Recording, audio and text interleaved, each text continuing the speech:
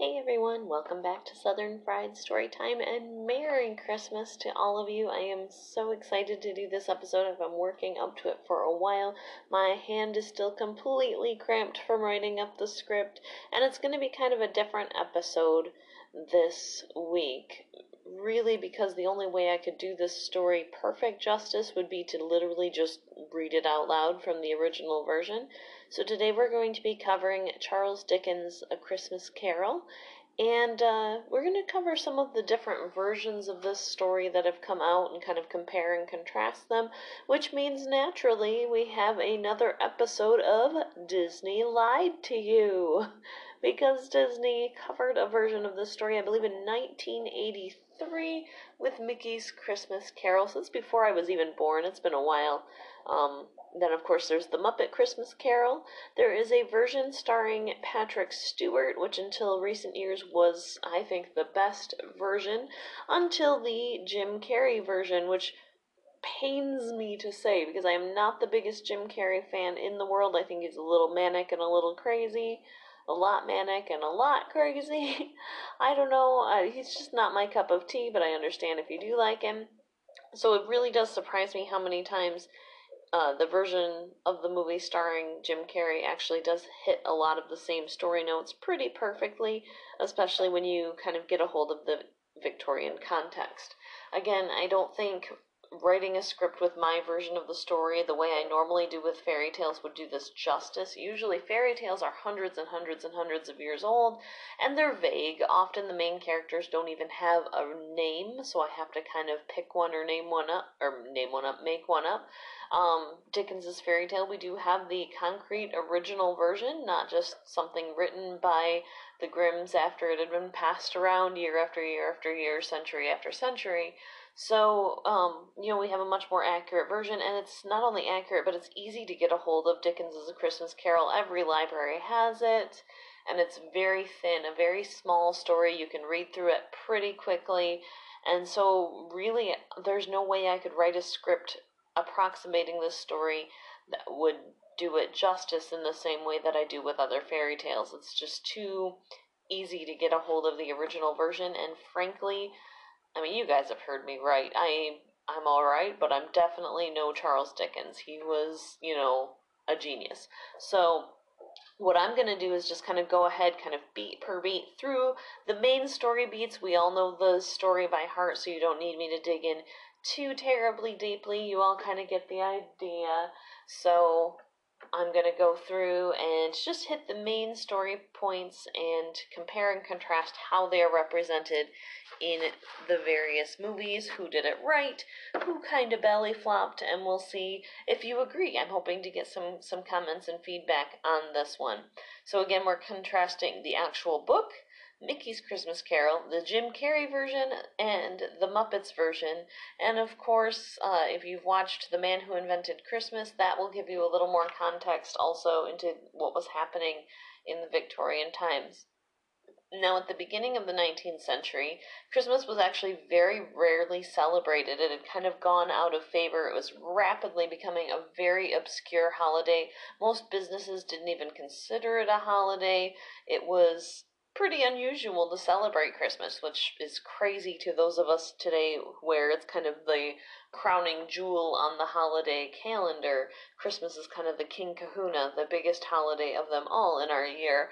I'd say probably for most Christians, Easter is a close second, but Christmas is undoubtedly the king of all the holidays, and we tend to do the most and be the most busy for it, preparing weeks ahead of time. So to us it seems insane that there was a time really not all that long ago where Christmas almost disappeared completely. However, by the end of the 19th century, it was, as we know it today, the largest holiday on the calendar, often having some of those same traditions that we think of today. A lot of people credit the change in the attitude towards Christmas to Queen Victoria marrying the German Prince Albert. Yes, that Victoria and Albert.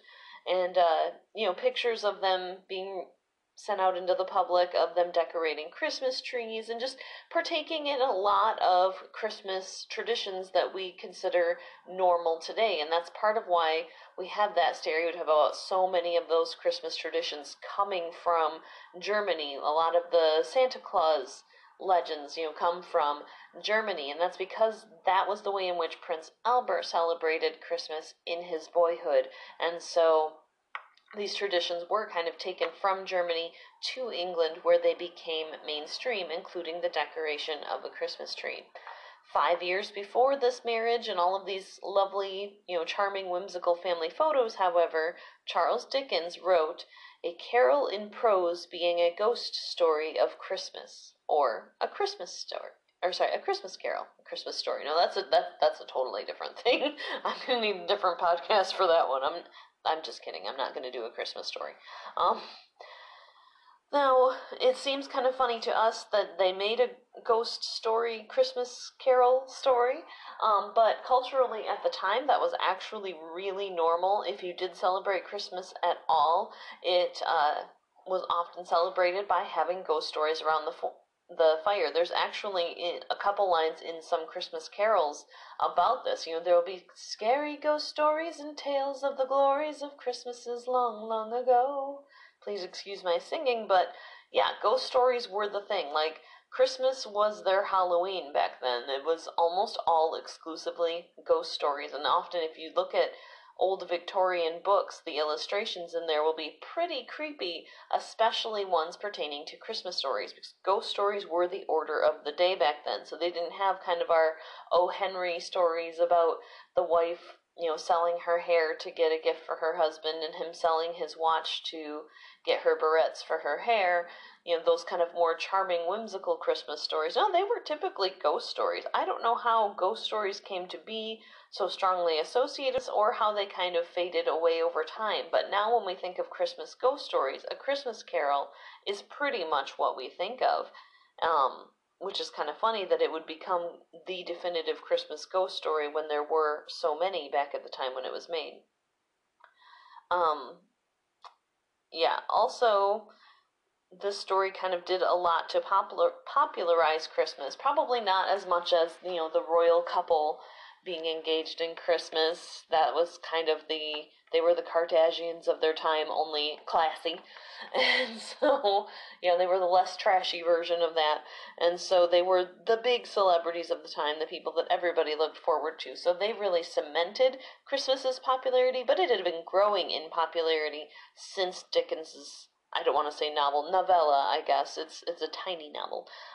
It really is just a wee little tiny book, so it shouldn't be too hard for you to get through if you have an interest, and if you have Christmas Day off. I promise it won't take your whole Christmas Day. I got through it pretty quickly. I don't know, I want to say a little more than an hour, and I'm not a particularly quick reader when it comes to Old English, so if I got through it that fast, I'm sure you can too. Now, the appeal to the people of England on behalf of the poor man's child was originally the title of what Dickens wanted to write, which is quite a mouthful, and it was meant to be kind of more of a sophisticated spanking for society rather than an actual story relatable to the people. And so rather than kind of do this intellectual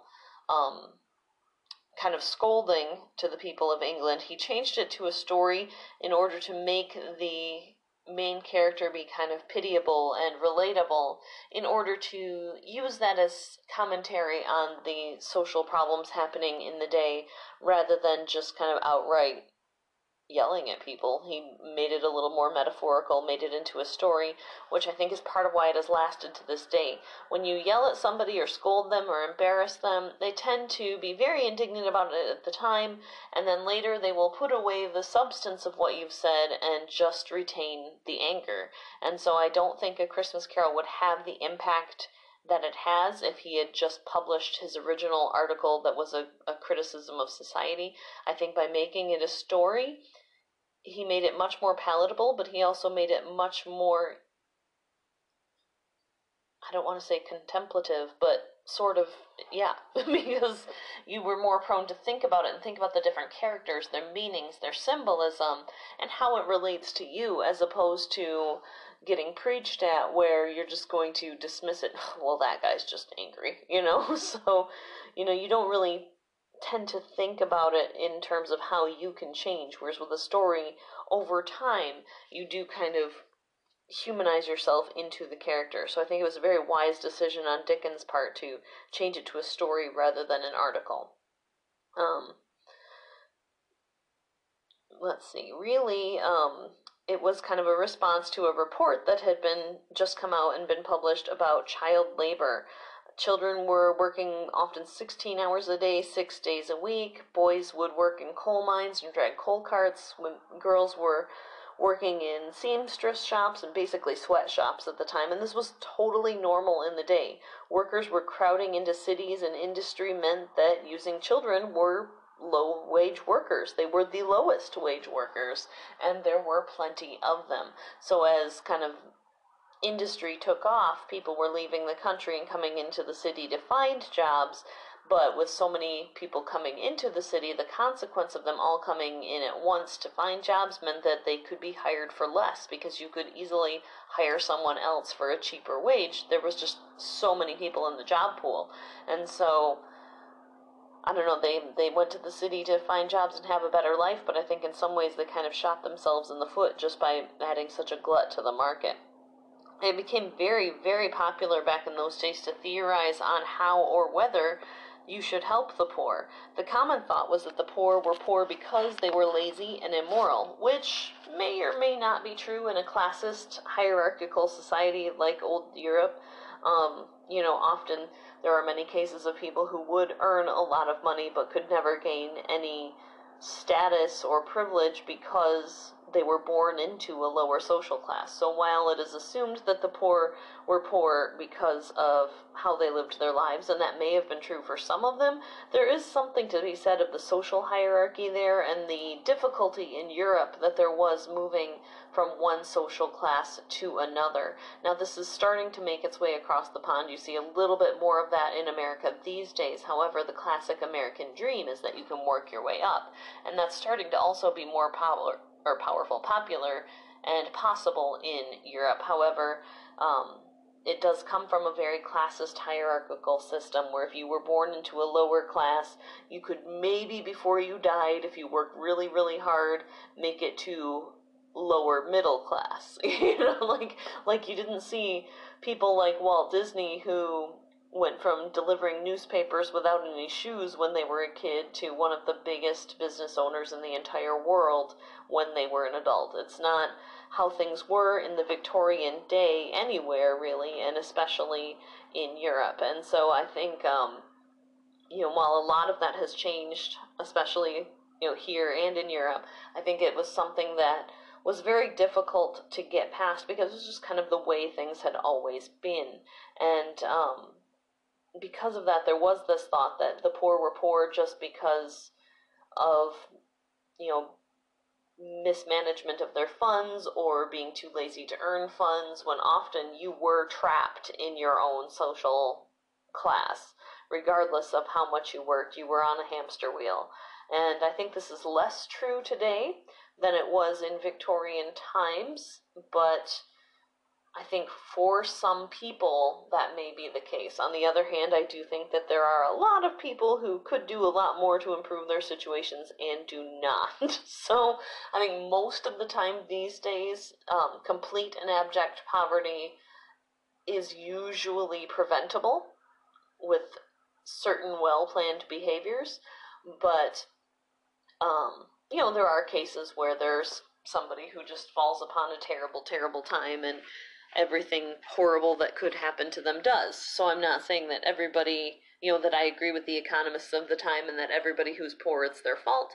However, largely, often, it is. And while this is the case today because of the opportunities that we have, I think back in, again, Victorian times with those social hierarchies, I think if you were born into a class, no matter how hard you worked, no matter what lucky things came your way, no matter how perfectly the stars aligned for you, you were kind of trapped.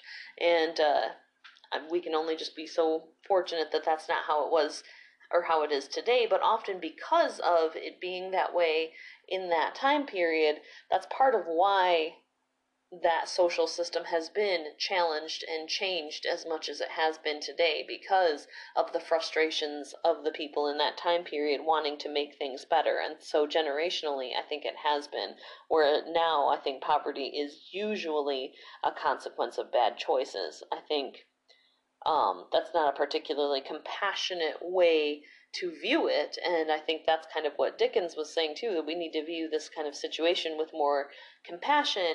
But at the same time, I think right now in our time period today, we're a lot more responsible for our fate than perhaps they were then, because you often inherited your social class. Now, it was thought, this is kind of where things get really dark, that helping the poor would only encourage this lazy, bad behavior, and that if they were to be helped, it should only be under such terrible conditions that they didn't want the help in the first place. Like I said, this is where things get pretty rough. I don't think your help should hurt worse than if you hadn't helped at all, but that was the philosophy at the time. If the help you gave somebody was so horrible to receive that they didn't want any help at all, that it would kind of make them pull themselves up by their bootstraps. I don't think assisting someone should be a punishment. I think that not only is terrible for the person receiving the help, but I think it's also kind of bad for your soul as the giver of help, where if you are acting like you're trying to help somebody, but it's really just a punishment, I don't think that's a very generous thing to do, and I think that lack of generosity is not healthy for you as a person either. I think generosity is good for us, and I think it teaches us compassion, so by punishing the people with generosity, I think it takes away that compassion factor. So I think we're getting into rough territory here, but this was the philosophy at the time, that if you help people, you should help them in a way that was so miserable for them that they didn't want your help, and thus would get the motivation to kind of work their way up. I do think on a case-by-case basis, I can see the sense in this argument. I mean, we've all seen those episodes of Hoarders where somebody's not genuinely compulsively hoarding, they're just too lazy to pick up trash when they use it, because I don't know, the Hoarders episodes, like, I always feel bad for the people that are so attached to their stuff that they're weeping when stuff gets thrown away. I don't feel bad at all for the people who don't mind that all of their trash is being thrown away. They were just too lazy to get out of their armchair, so they'd throw their pop can on the floor, or they, relieve themselves right there in their chair. So they don't have the emotional struggle of getting rid of their things. They're genuinely just quote-unquote hoarding because they're too darn lazy to throw anything away. That bothers me. So you do see some of that on the show Hoarders as well. And so in that instance, I think those people on a case-by-case basis would be the people who kind of need to force themselves out of their situation, because if you help them, you're enabling. It's like giving heroin to a drug addict. But then there are people on Hoarders who are actually sick and actually crying and heartbroken to have to throw away their old pair of socks with millions of holes in them. So those people do need help. But then there are people that if you help them, they're just going to use you as a source of enablement. And so I think in that sense, there was some truth to this philosophy back in Victorian times, but then there was some non-truth to it. And I think, as is the case whenever dealing with people, you need to do it on a case-by-case basis. I think it was wrong to make generalizations that helping people was just enabling them back in those days, because that will always be true of some people. Some people are just users, but that will always be false of other people too, who just can't seem to get it together. Some people just need some counseling and maybe some financial advising and some opportunities, whereas other people genuinely are just there to live off other people's dime. I think applying that general philosophy of don't help people because you're really just making things worse for them, I think that shouldn't be kind of a blanket statement to everybody, because of course it is true of some people and untrue of others. And I think that Dickens kind of makes his case for that in the story, but of course in a much more metaphorical sense rather than blatantly just coming out and saying it. Now, obviously there are some people who are terribly sick or terribly injured who back in this, especially in this Victorian time, would certainly not have been able to thrive. I mean, for goodness sake, people were dying of colds and broken legs back then, so you had to be in pretty good shape to be able to work these 16-hour days in the coal mines that they were requiring out of people. And so, it took a little bit more hardiness to survive in a Victorian workforce than it does to, work at like a call center where you're on a computer and on the phone. That takes a lot of mental fortitude. I've done it before, and emotionally I was a complete and total wreck, but physically it's not that hard on you. And so, they just had a very different workforce and very different industry back then. Often work was physical rather than, spending time on a screen. The workhouses were thought at the time to be the best solution for this complex should we help, should we not at the time. The labor there was completely back-breaking labor, like I said, coal mines, lifting heavy things, very, very physical work, and minimal food was provided. This was to encourage people to work their way out of poverty. Karl Marx saw this as a way to lead up to a revolution. He saw it as oppression of the lower classes and that it would inevitably lead to a violent revolution.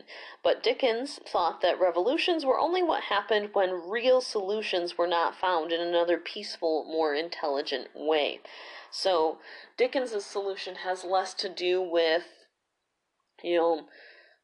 taking money from people who earn it and giving it to people who don't, because that, he saw as theft, which is kind of more where Marx's head was at. Marx, of course, wanted to essentially rob at gunpoint everybody who worked hard for a living and saved their money and worked hard to earn it, and take it away from everybody who worked hard to earn it and give it to everybody who doesn't, so that everybody has the same amount of stuff regardless of whether they've bothered to do anything to deserve it, was kind of Marx's philosophy.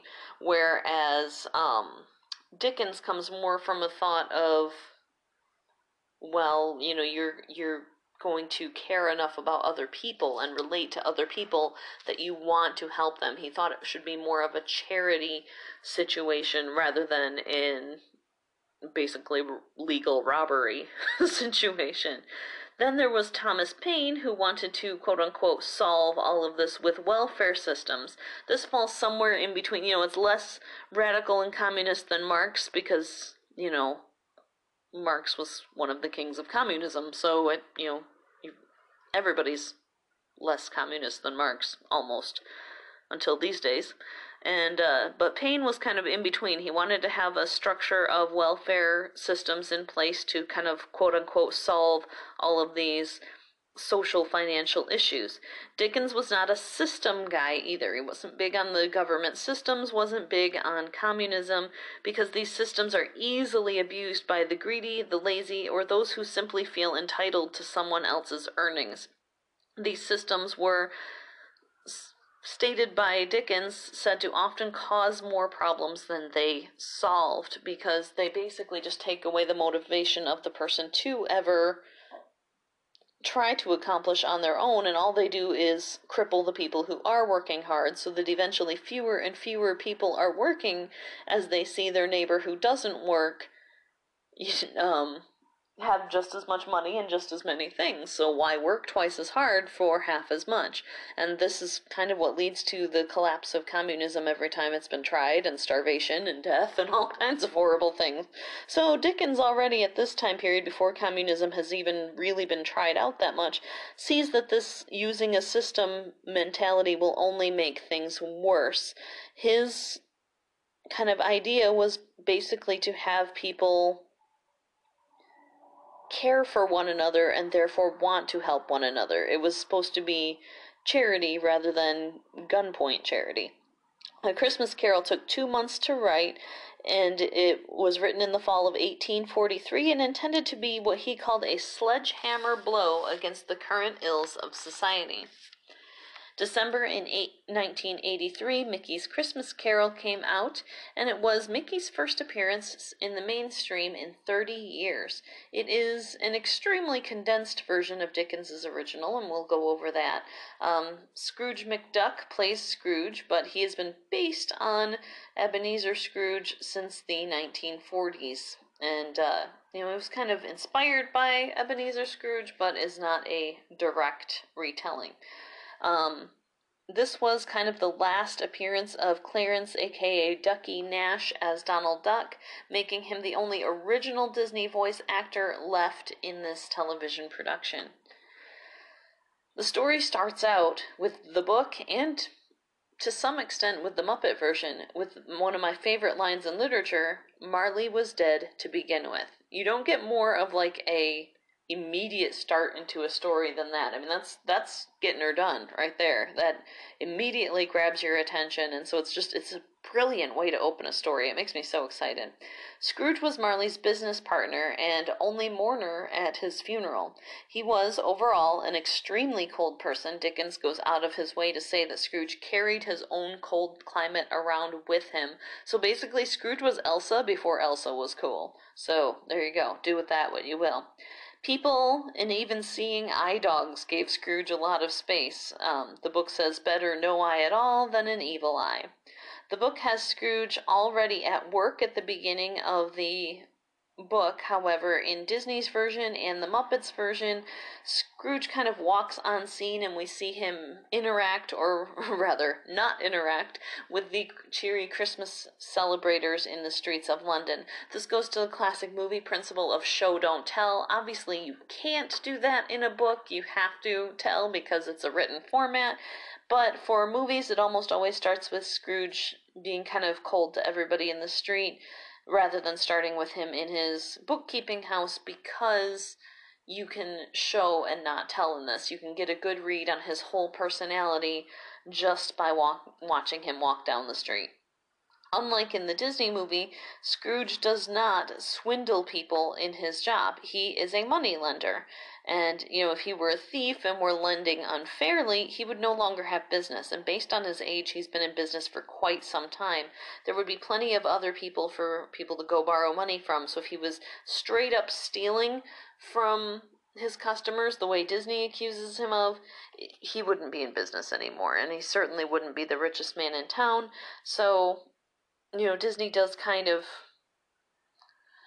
just make him seem meaner at the point. I mean, children usually don't understand borrowing money and having interest be charged against the money that you've borrowed, and therefore I think this is kind of the easiest way for them to understand Scrooge. But at the same time, as a kid, wouldn't you wonder why people keep going into his business if his business steals from you?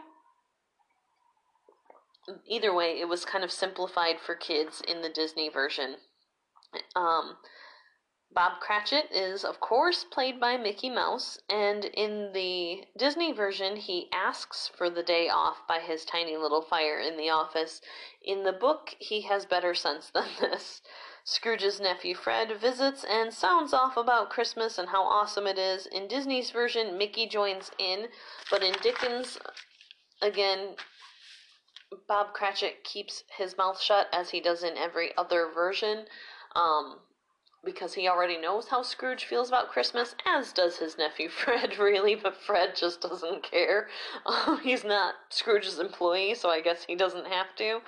But, Cratchit is smart enough to keep his mouth shut. He doesn't want to lose his job. At one point, he applauds Fred, and Scrooge does threaten to fire him. So, he keeps it reined in and buttoned up pretty tight, because he knows that he just has to upset this guy a little bit. And because, as I mentioned before, there were so many people in the workforce at this time, he could be replaced within the hour. So he's not going to do anything to jeopardize his position. He's got a family depending on him. So while Mickey, as Bob Cratchit, does kind of clap back at Scrooge while Fred is going on about how wonderful Christmas is, original Bob Cratchit and most versions Bob Cratchit, including Kermit the Frog, just kind of wince at what Scrooge has to say, but they keep their mouths shut. I think the reason why Disney goes ahead and has Mickey kind of intercede here with Donald as Fred is partially because Mickey needed some more lines. It is Mickey's Christmas Carol, even though it's all about Scrooge McDuck. But I think also largely to spare us the long, inspiring monologue from Fred coming from Donald Duck. Can you imagine? Oh, he's hard enough to understand when it's just a little bit of dialogue. So, Fred really gives a wonderful long monologue about how there have been so many things in his life, many great things that have done him a great deal of good in his life but brought him no financial profit, and he counts Christmas among them. And I strongly agree with that. I think Christmas is a part of what brings you joy throughout the year and makes you a joyful person. It gives you hope, it gives you strength, and this is something that Scrooge himself simply does not comprehend, that how something can be good for your life even if it doesn't bring you a profit. And so this conversation kind of shows how he and Fred are on a completely different page here, but it's really a very stirring speech. The closest you're going to get to it, I think, in dialogue is going to be in the Jim Carrey version of A Christmas Carol, or in A Muppet Christmas Carol. That Fred is probably my favorite movie Fred, and he does a great job as well. He just has that jolly, happy flurry of energy feel to him, like young men do. And so I think they do great with that, but I do think this same meaningful, emotional, warm speech just would not be at all the same coming from Donald Duck. So while this is a change to the original story by having Mickey sound off and talk about generosity and friendship and family, I think it was a good call on Disney's part in this case. I'm normally not for changing the original text, but it just wouldn't be the same coming from Donald, let's be honest. He also calls it the one time of year where people treat each other with kindness and decency. He talks about how it's the one time that people see each other as fellow travelers to the grave and not totally separate species. And this speech is meant to be kind of anti-classist. It's not so much about Scrooge himself and his isolation, but that the different classes really don't interact with each other during this time period at all if they don't have to. And they really don't look upon each other very well. Both the poor despise the rich and the rich despise the poor.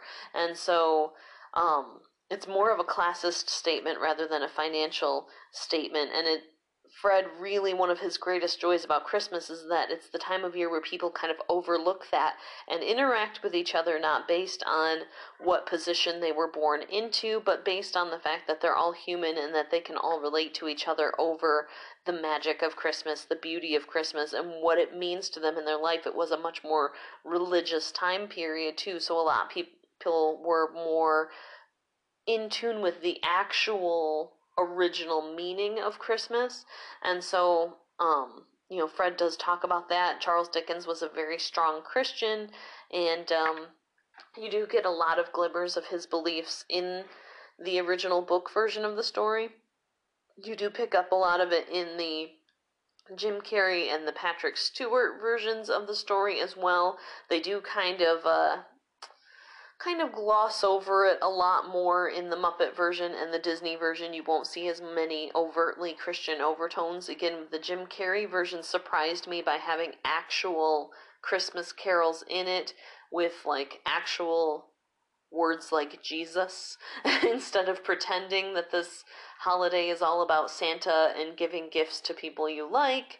They actually reference what the holiday is actually about. So props to the Jim Carrey version. As I said before, I surprised myself writing this script how often I praised that version. I really didn't anticipate it, but it actually is a pretty solid version of the story. This is really just meant to kind of contrast Fred's worldview with his Uncle Scrooge's, and his belief that the poor get what they deserve, whereas Fred's belief that he kind of wants to blur the lines of that classism and just thinks everybody should all be friends together, regardless of your financial or social situation. And so Fred kind of is immediately thrown in the picture as a direct contrast to Scrooge personality-wise, just as Bob Cratchit is thrown into the story immediately as a contrast to Scrooge financially. So he's immediately dealing with these two people who are, in different ways, his polar opposite, which I think is a very interesting situation to put your main character in the first chapter of a story. I really love Dickens. It's pretty incredible. He just immediately makes Scrooge super uncomfortable, and with his own nephew, no less. And Scrooge makes fun of Fred for being poor on several occasions. Fred invites Scrooge to dinner, and Scrooge, of course, refuses because he's a grumpy old grumpy pants. Really, there's just, I can't go to dinner. That would be too much fun. I don't know. I don't know, he's crazy.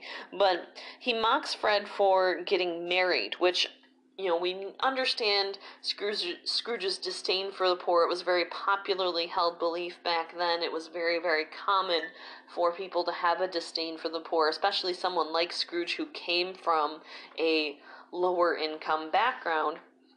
But this attack on Fred's marriage seems to be totally out of left field if you don't understand that English economists at the time did not approve of anyone getting married until they had the income required to support a whole family. So you weren't even supposed to be looking at the girls until you could also provide for a couple of kids and the girl. Women, it wasn't totally unheard of for women to be in the workforce. We see Bob Cratchit's daughter Martha has a job later in the story. However, often once you got married, you either stopped working or you had a considerably lower income job like a seamstress or a housekeeper. It was just a lot less common to have the woman be a really significant financial income, at the time. You just weren't, women had jobs, but they didn't have careers, I guess is where I'm going with this. And so, in order for a man to propose, it was considered irresponsible for a man to propose to a woman if he was not already qualified to not only provide for her, but for several children that would probably be showing up pretty soon. And it's apparent that Scrooge has this philosophy towards marriage, not just because of his past, but because of how he mocks Fred here. Him mocking Fred about getting married is not really, as we tend to interpret it, Scrooge being kind of a jerk about Fred being a romantic and being sentimental, which is how I used to take it as a kid. He's actually just a different way of mocking Fred for having a lower income, which is no less kind of a jerk thing to do, but it's just a different way of doing it. And so marrying for love was kind of considered sentimental nonsense at the time. It was really only heard of among the poorer classes because the wealthier people understood at that point that marrying to social advantage was much more practical. Fred counters this to say that Scrooge can't use his marriage as an excuse not to see him because he didn't come see him when he was single. I've been talking too much today, which I love this clap back. Look, you can't say that you're not coming to see me because I'm married because you didn't come see me when I wasn't married. And I kind of love Fred. He's probably my favorite character in A Christmas Carol, even though he's only in like 2 or 3 scenes. Maybe 4 scenes, but not very much of it. And the reason why he's one of my favorites is because he's like the nicest, friendliest guy, but at the same time he's, I think, one of the only people in the entire story that is completely comfortable going ahead and getting sassy right back at Scrooge. Scrooge is comfortable being a sassy, grumpy old cuss to anybody in his path, and so it's kind of nice to see somebody come back at him and challenge him, because everybody around him, from the seeing eye dogs in the street to Bob Cratchit, just cowers. With the exception of the Muppet Christmas Carol where Miss Piggy claps back a little bit, but that's not canon. That's not what happens in the book. Fred, even in the book, will go ahead and sass right back at Scrooge in a very friendly, loving way, too. Like, he absolutely does not mean any harm by it. I think he's just trying to get Scrooge to kind of look at his life and be like, dude, what are you talking about? Come on. And I think he needs that. I think it's very healthy, and for that reason, I think Fred is a fantastic character because there's just absolutely no malice in him. He's the jolliest, happiest guy, even though his uncle is being completely horrible and rude to him.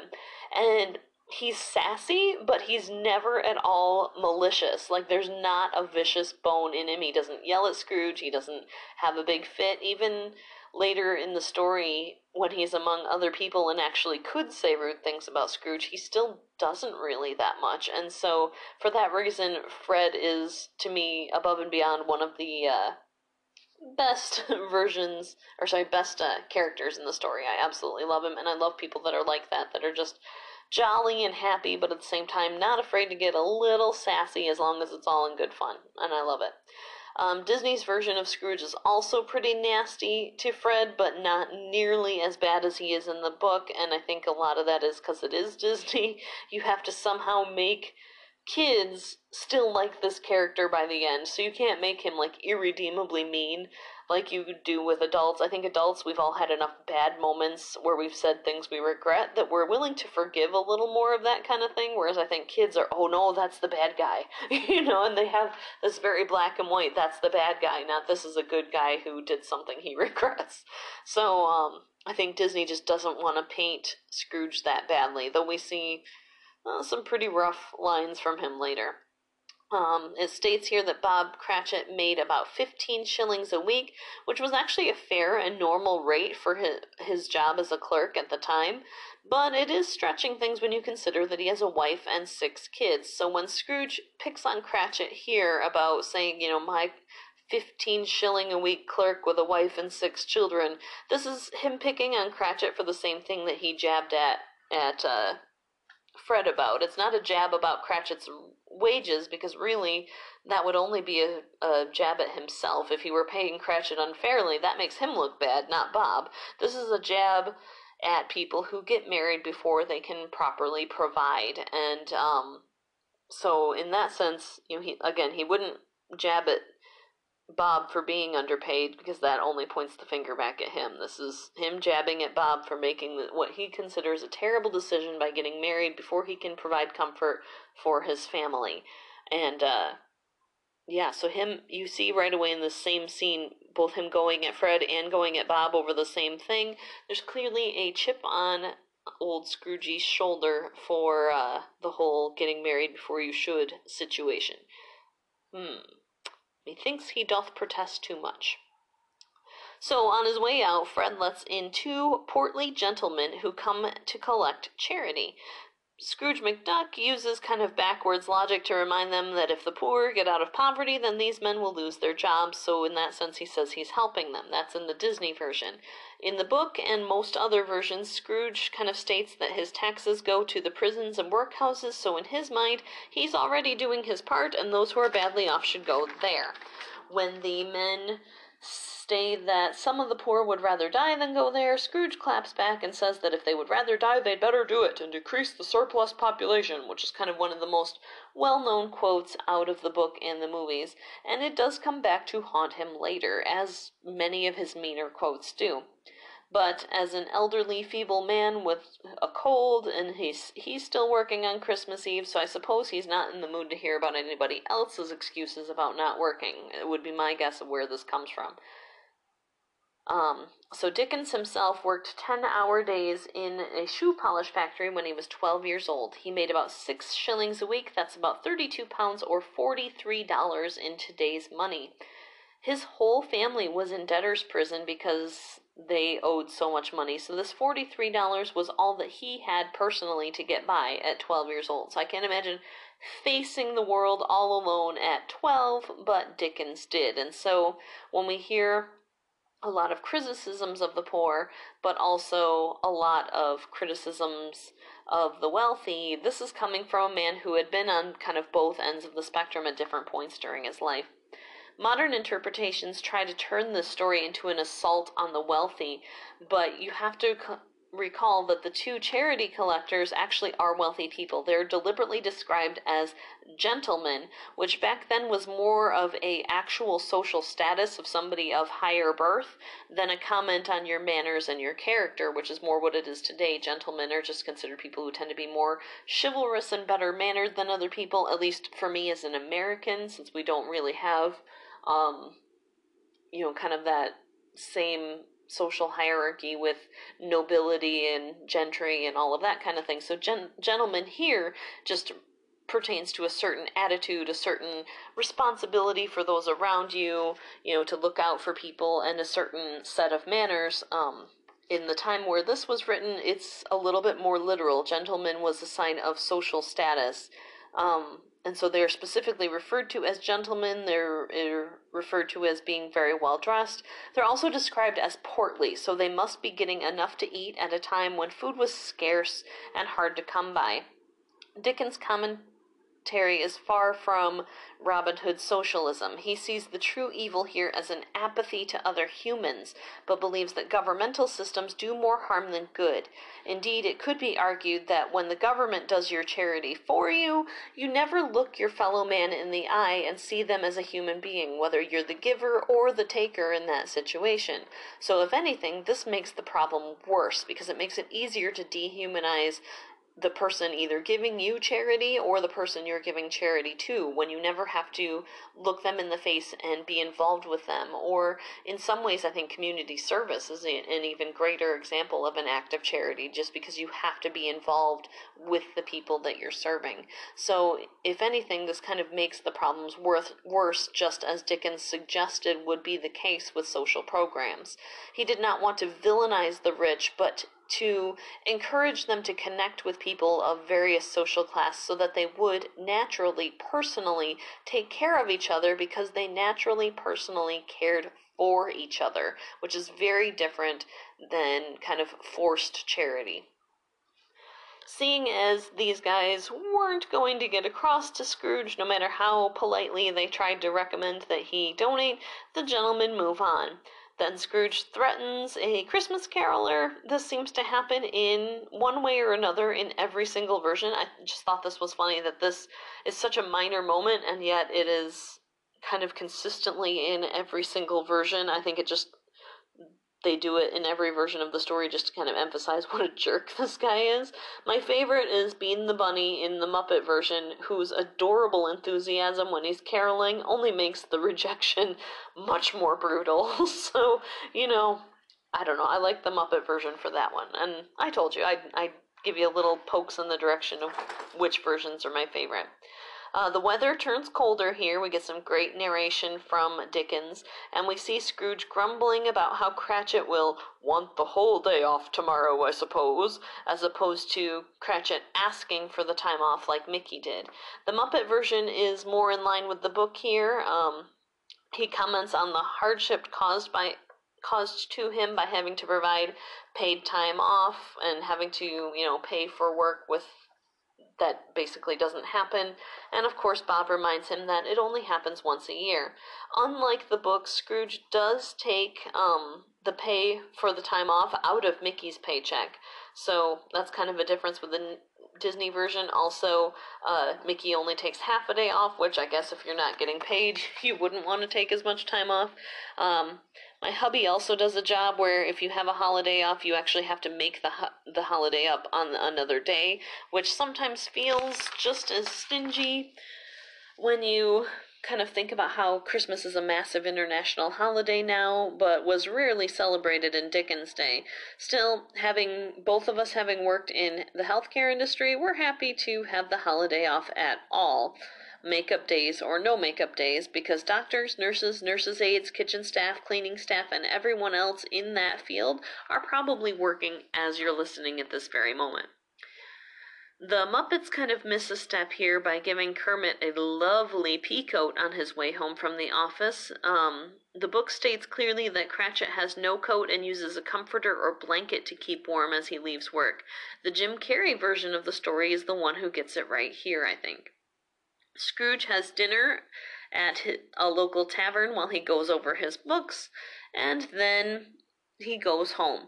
The Muppets and the book tell us that this gloomy house used to belong to Jacob Marley, old dead to begin with himself. Dickens does not describe Scrooge's door knocker, but just states that Scrooge is very familiar with it, having seen it twice a day for the last 7 years, and not prone to be the imaginative type, and had barely thought of Jacob Marley since his death. Yet, in the knocker, he sees Marley's face. His hair curiously stirred as if by a breath of hot air. Then it suddenly changes back, and Scrooge enters the door. In the book, the Marley Dornoff stares at Scrooge, unblinking and silent, but Disney and the Muppets have it call out Scrooge's name.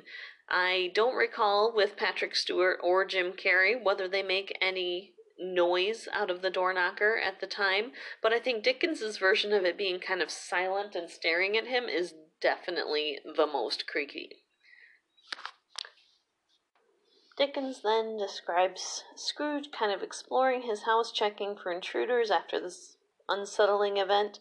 He also states that Scrooge uses a dip, or a dipped tallow candle, while exploring. This is in character for him because they were a lot cheaper than fancier candles, but he blames this dimness for what appears to be a hearse leading up his wide staircase. As the books and the Muppets say, dark was cheap, and Scrooge liked it. Disney Scrooge has no candle. The house is lit by the moonlight because in their happy version of the world, there's no fog or pollution in London. It also has no hearse because kids' movie. They do make the house look a bit dirty and creepy. Book Scrooge has a cleaning lady, so the house is empty and dark, but it's nice and well kept, more like the Muppet version. Scrooge finds no intruder, so he sits by his fireplace to a small pan of gruel left by the housekeeper. While most versions have him eating the gruel, the book is the only version I have seen that mentions this is because he has a head cold. The rest also don't mention the dinner at the pub. He double locks himself in for the night and settles himself into his gruel. Disney's ghost, played by Goofy, pulls a few pranks to get Scrooge nice and spooked. In every other version, he is feeling uneasy, but there are no overt hauntings just yet. Dickens describes Scrooge's massive fireplace with tiles that have images from the Bible, but Scrooge only has Marley on his mind. Slowly, every bell in the house begins to swing and then ring. Jim Carrey's version does this very, very well. Scrooge hears the approach of footsteps and heavy chains, but he refuses to believe what he's hearing until Marley himself walks through the sturdy closed door. The fire flares up and then calms down. Every version does this part well, showing the heavy chains and the transparent ghost, though Disney's is goofy, so they do add some physical comedy. Marley is offered a seat and takes it before pointing out that Scrooge doesn't believe in him. Scrooge famously blames the vision on indigestion, and the ghost sits still, but his hair still whips about like it's in a high wind. Again, Jim Carrey's version for the win here. I really can't believe I'm saying it. Marley unwraps his bandage from around his head and his jaw drops. Patrick Stewart's version of Scrooge very politely replaces the jaw, but in Jim Carrey's version, the talking with the hanging jaw plays an icky, horrifying, and slightly funny version, which kind of makes for an uncomfortable clash of emotions, but again, I don't think the scene is supposed to make you comfortable, so it works. It's icky. Oh, the sound, of the squelching of the... Ew, that's gross. If you have little kids, that version, the Jim Carrey version, is pretty accurate to the book, and as such, may not be quite for little folks. This kind of freaks Scrooge out, and he finally confesses to believing. Disney Scrooge believes right away without traumatizing the audience.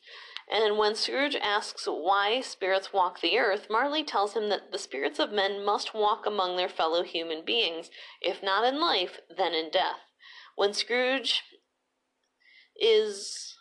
asks about the chain, Marley is surprised because Scrooge has one just as long and heavy 7 Christmases ago. Scrooge asks Marley for comfort, and he has none to give. It is brought by better ministers than Marley to better men than Scrooge.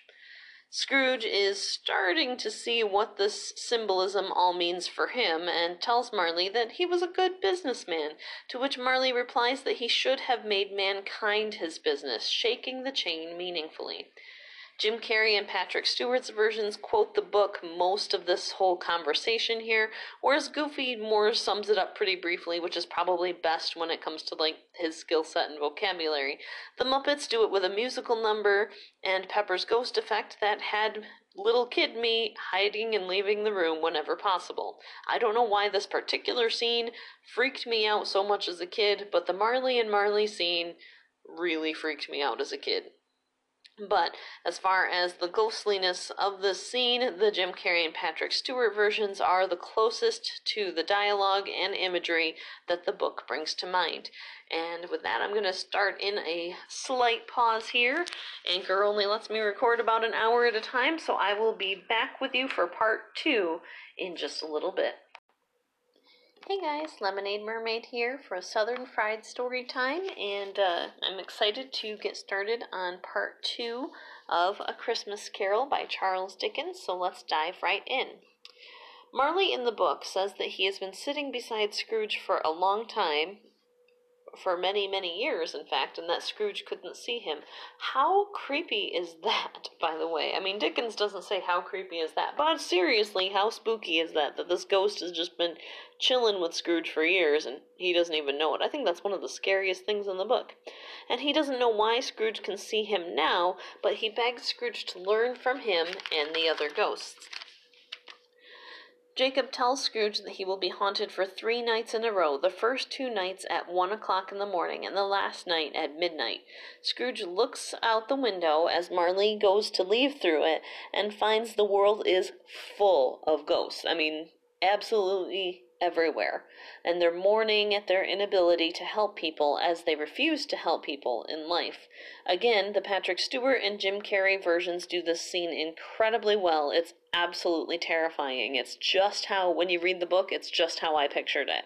It's crazy.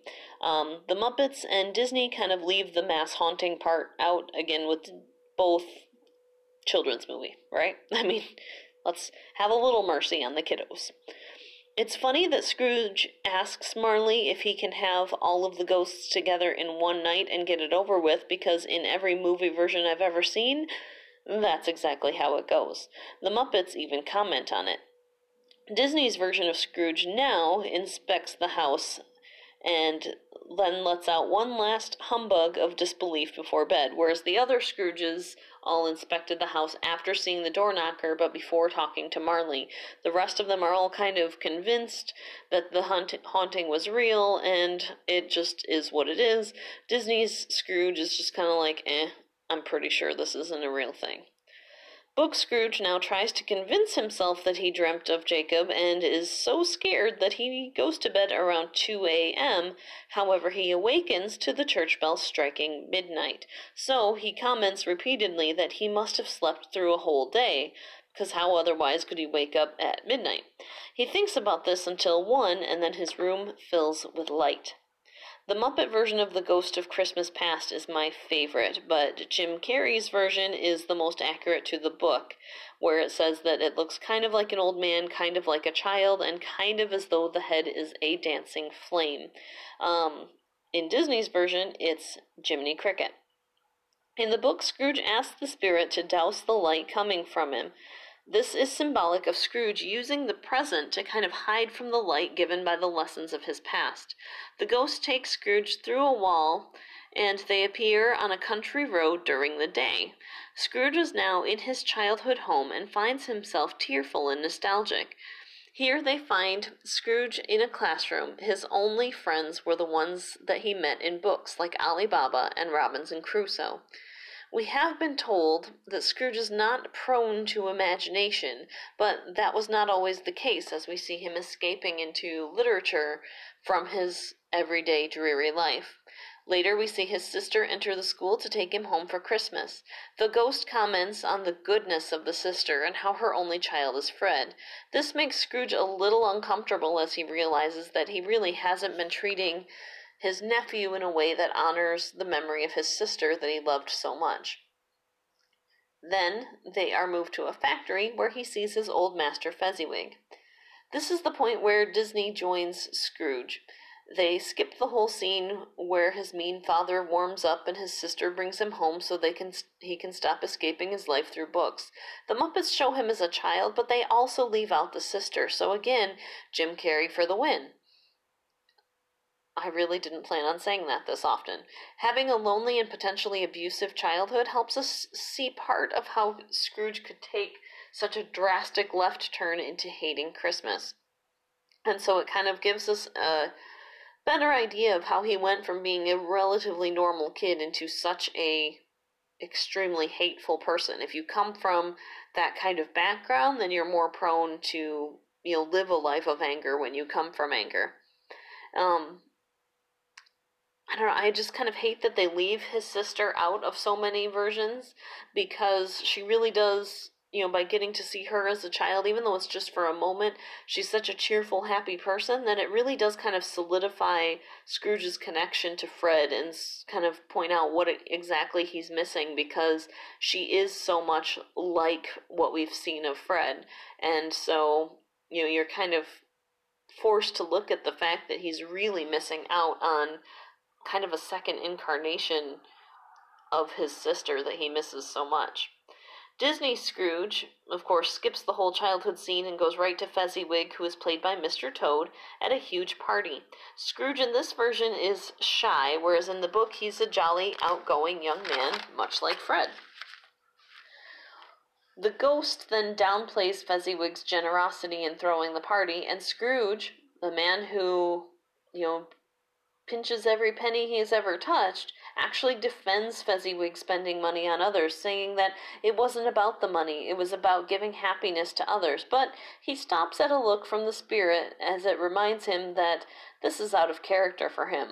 This is kind of where we start seeing the beginning of Scrooge's transformation. The first hint of it was when he gets kind of nostalgic when he goes to his hometown, because up until then we've seen him not really care about anyone or anything. So to have him get emotional at all is kind of the start of a change. The only emotion we've seen from him until this point is anger. So that was kind of a hint at the change that's to come, but this is probably the more brazen of the hints, where he's actually defending the spending of money on fun and on happiness, which is something he never would have been supportive of just a few minutes ago in the story. And the spirit doesn't really have to nag or bully or scold him for it like he does in the Disney version. He just kind of sets up a clever little trap. In disparaging Fezziwig, he forces Scrooge to defend him, thus forcing Scrooge to make the point that he normally gets frustrated at others for making. The Muppets kind of skip this dialogue and just show young Scrooge fretting over money in a way that we don't really see in the Disney Jim Carrey or the book. So the Muppets are really the ones who kind of step out of ranks here, and instead of showing Scrooge enjoying the party and just having a blast, we see more of a hint of the Scrooge that is to come in him fretting over Fezziwig spending the money for the party. This is another important turn in his transformation. In Disney, Carrey, and the Muppets, this is where we meet Belle. In the book, we don't see her yet, but she is very, very forward in Disney's version, kind of trying to pull him under the mistletoe and stuff like that, which is just funny to me that so many movie introductions bring her in at this point, even in the Jim Carrey version, whereas in the book we really don't see her for a whole nother season. So I've always kind of wondered why in movies they introduce her early. I would like to think that it's just so that you get a little more attached to her character, because the first scene you see her in the book is her breaking up with Ebenezer, and so I think they want to establish her as kind of a part of his life before she exits it. Then the book shows Scrooge sitting by a fair young girl. This is Belle. Dickens states that while he was not yet the miser that he would become, his face and eyes would begin to show signs of the obsession taking hold. This girl wore a mourning dress and accuses Scrooge of replacing her with a golden idol. Scrooge is frustrated that the world is harder on poverty than anything, yet condemns the pursuit of wealth. We see Belle release him from their agreement, that is, their engagement, on the grounds that he no longer loves her, and she has no dowry, so she's worth nothing to him. Like the Marley scene, this plays out fairly well in most versions. Pretty like the scene where he meets Jacob Marley. The Muppets have kind of a heartbreaking song that's beautifully performed. The Jim Carrey version, however, is very, very close to the actual dialogue from the book. Most of it is spot on. But the Mickey Mouse version is weird. Instead of breaking up because Belle sees Scrooge leave behind all of his virtues for gain, and thus loses all of the characteristics about him that she loves the most, Disney instead makes it comical by having Scrooge kind of charge Belle a very high interest rate on the honeymoon cottage that she's buying from him.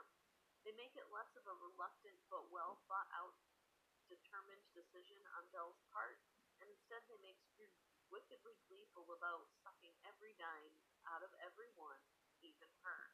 Instead of marrying her, he forecloses on their honeymoon cottage that he was making her buy from him. Either way, he loses her, and either way, this is what is best for Belle. Now, he sees Belle a few years ago, 7 years ago, with her husband and children. It's not only a vision of the life that he could have had, but a moment where husband and wife comment on Marley's death and leaving Scrooge completely alone in the whole world. This scene is left out of every movie version I've ever seen, which is kind of sad. I like that we kind of go back and touch base and check up on Belle later. I've mentioned that it's not in any of the movies I've seen, however, it is in the Flintstones version of the story, if I recall correctly, but I think that's the only one where we get this scene where we check up on Belle years later and find that she is happy with somebody who is in love with her more than anything else. At this point, Scrooge has had it. He wrestles with the ghost, whose face appears to be all of the different faces he's seen so far. Again, Jim Carrey version for the win. Having faced his past and his own loneliness, forces him to reflect on his life. Exhausted, he falls asleep. In Disney's version, his only regret about his past is losing Belle. Whereas in the book and all of the other versions, he's begun to regret more than that. When he sees himself as a child, he comments on how he wishes he had given something to the caroler boy. And when he kind of sees himself as a young man just starting out in his career, he kind of thinks back to Bob Cratchit and how he wishes he had been more supportive of him too. So this is the beginning of seeing that change take place in him. Scrooge wakes up at 1 o'clock the next morning and goes out to investigate a strange light. So we have him again sleeping through another 24-hour period. He finds his room well lit, decorated, and having a large feast. The book states that the ghost has dark brown hair, but in most movies it's usually depicted as red. This may be because most literary scholars see this ghost as a depiction of Father Christmas, St. Nicholas is often depicted as having red hair when he was younger, so I'm not sure if that's part of the St. Nicholas connection is in giving the ghost red hair, but, I'm not any Dickensian scholar, so I'm sure some of them could clear this up for me, but he is always giant, generous, and jolly. Everything that Scrooge is not. And just having him around intimidates Scrooge because he's so much the opposite of everything that Scrooge is. Either way, Scrooge is willing to learn and willingly goes with the Spirit, even asking the Spirit to lead the way so that he can learn the lessons that he needs to learn. Disney's Scrooge is more resistant to learning a new life. The ghost is played by Willie the Giant from Mickey and the Beanstalk from Fun and Fancy Free. While Disney now makes a big deal about the being generous to others and Scrooge resists, the book describes a beautiful London scene. The spirit blesses each dish of food as it's walked through the streets to its respective home, and the blessing also has the ability to stop other people from arguing. Basically seems to be blessing people with an overall feeling of the Christmas spirit. Scrooge accuses the spirit of harming the poor by wanting all businesses to close on Sunday. In these days, the poor didn't have ovens of their own in their own houses, so the only way for them to have a hot meal, they needed to cook it at a local baker's for a small charge. This is a way that the baker could still make money on Sunday when businesses weren't allowed to be open because of what they called blue laws. The poor could then come in and have a hot meal, often their only hot meal of the week. Scrooge argues that the poor could make more money if there were no food laws preventing businesses being open on Sundays. The spirit's response is to charge the deeds to the ones who commit them, and not to him. Just, in this case, the Parliament for making the food laws in the first place. Now, the spirit takes Scrooge to Bob Cratchit's house. Interestingly enough, in one commentary I heard here, Cratchit is a kind of form of the word crèche, which is French for the nativity scene. However, it can also be translated as to eat heartily. So a lot of people think that Dickens had both of these definitions in mind when choosing the name for Bob Cratchit. It's crèche, which means to eat heartily. Now, when you have 6 kids and a wife that eat heartily, as we see in the Muppet version, that can be a little tough. Now, Mrs. Cratchit has had to make over her dress twice because they didn't have the money for new clothes, but still tries to look nice with lots of ribbons, as do her girls. The book describes the warmth of the Cratchit family and their feast. We meet the whole family, including Tiny Tim. Dickens describes the feast in great detail, goose and potatoes and gravy and all kinds of goodness. When Scrooge shows concern for Tiny Tim, the ghost replies that if he's going to die, he'd better do it and decrease the surplus population. The ghost chastises Scrooge about his flippancy about other people's lives. In the Disney, Willie takes Scrooge right to Cratchit's house, and the Muppets have a wonderful London Christmas scene that really sets the scene like the book does. Disney's Cratchit family is smaller, but the feast is smaller. No potatoes, no oranges, no gravy. Economists theorize that the Cratchits are poor because of Bob's spending, not because of Scrooge's pay. They have a 4-bedroom house in London, guys, and a huge goose and a huge bowl of oranges, which were exotic and one of the most expensive imports available at that time in history, plus all the ribbons. But in all the movie versions, the feast is pitiful and tiny compared to the book, where it's actually a pretty big meal for the Cratchits. Here, in all versions, it is heavily implied that Tim will soon pass away. Now, Disney's version goes right to the next ghost, so let's go back to the book.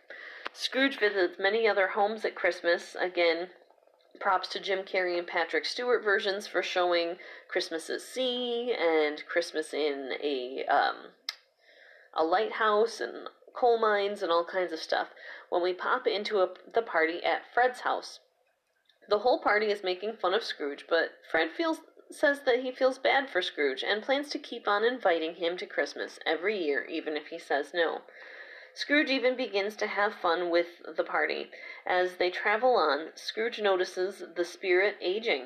It is then that Scrooge notices 2 half-starved, horrible children under the ghost's robe. They are wolfish and evil-looking. They are man's children. The boy is ignorance and the girl is want. Beware of them both, but especially the boy, for he is doomed. When Scrooge asks, have they no refuge, no resource? The spirit claps back, are there no prisons? Are there no workhouses? Again, throwing Scrooge's own quotes back in his face, which you know I love. While Disney and the Muppets ignore this scene because the sight of these kind of animalistic children on the brink of starvation is very, very disturbing, Jim Carrey's version just tackles it right head on, and then the ghost vanishes at the stroke of 12. Scrooge now finds a cloaked figure of the ghost of Christmas future in all versions. Scrooge confesses that he's very afraid and shows, again, the same eagerness to learn. In the financial center of London, Scrooge hears colleagues discussing a man who was well known but not well liked and had recently passed away. Scrooge was sure that there was some reason to see this, though it seemed pretty trivial to him. He sees a rag-and-bone man, basically like a pawnbroker, and here he sees a charwoman who is selling goods she stole from the dead man, along with 2 other people who plundered from the dead man. Now, we haven't met this character yet, but she's actually his charwoman. That is a woman who helps people clean, deep clean their house. And so Scrooge at this point knows this woman. We don't know where from yet at this point. Scrooge is in kind of denial if he sees that his own housekeeper is selling goods stolen that should look pretty familiar to him, and yet he isn't quite caught on to what's going on. I think he does know. He's just trying to be in denial at the point. He asks the spirit if anyone has any feelings about the man's death, and the spirit takes him to a couple who are relieved by the death because they owed the man money. Not getting quite what he was looking for, Scrooge asks to see the Cratchits. However, at the quiet little Cratchit house, they find that Tiny Tim has passed away. They find that Bob saw Fred that day, who offered to help in any way that he could, and is hoping that Fred might be able to find him his apprenticeship for an older son. Scrooge asks who the dead man was, and the ghost points to Scrooge's grave.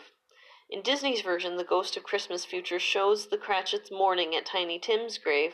Two weasels are digging Scrooge's grave, and it is revealed by Pete, who is the ghost. Scrooge falls into his own grave, which seems to turn into a portal to hell, screaming that he'll change. Scrooge in the book clutches the spirit's robe and asks why they would show him all of this if he was beyond all hope.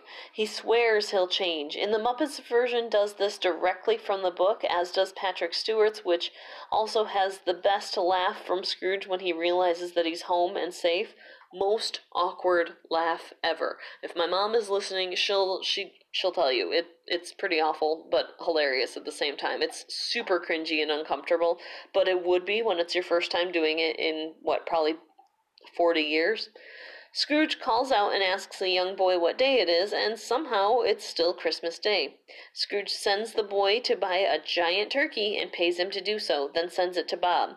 The Ghost of Christmas Future does not speak in the book or in any of the movies besides Disney, because the future is not concrete, so anything he says would be final and irrevocable. I think he would appear less foreboding if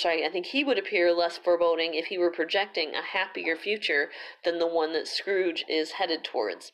Disney's Scrooge leaves home in his nightgown, and donates to the charity gentleman. In the book and the other movie versions, he dresses in his finest clothes before he leaves, and then goes into the street exchanging friendly greetings with everyone. He then goes to Fred and enjoys a party with his family. It goes this way for everyone except Disney, where he meets Fred in the street and says that he will be coming to the party. And in the Muppet version, he goes to Fred's party as well as visiting the Cratchits. The next day, Scrooge catches Bob coming in 18 minutes late for work. He works up like he's going to actually start kind of a fight with Bob. In fact, in the book, Bob is actually preparing for a physical confrontation, and you see him kind of jump back in the Jim Carrey version, kind of expecting there to be some kind of altercation as well, but it doesn't happen. And instead, Scrooge actually gives him a raise, and he becomes a new, reformed man, and his intervention leads to Tiny Tim living a long, happy life.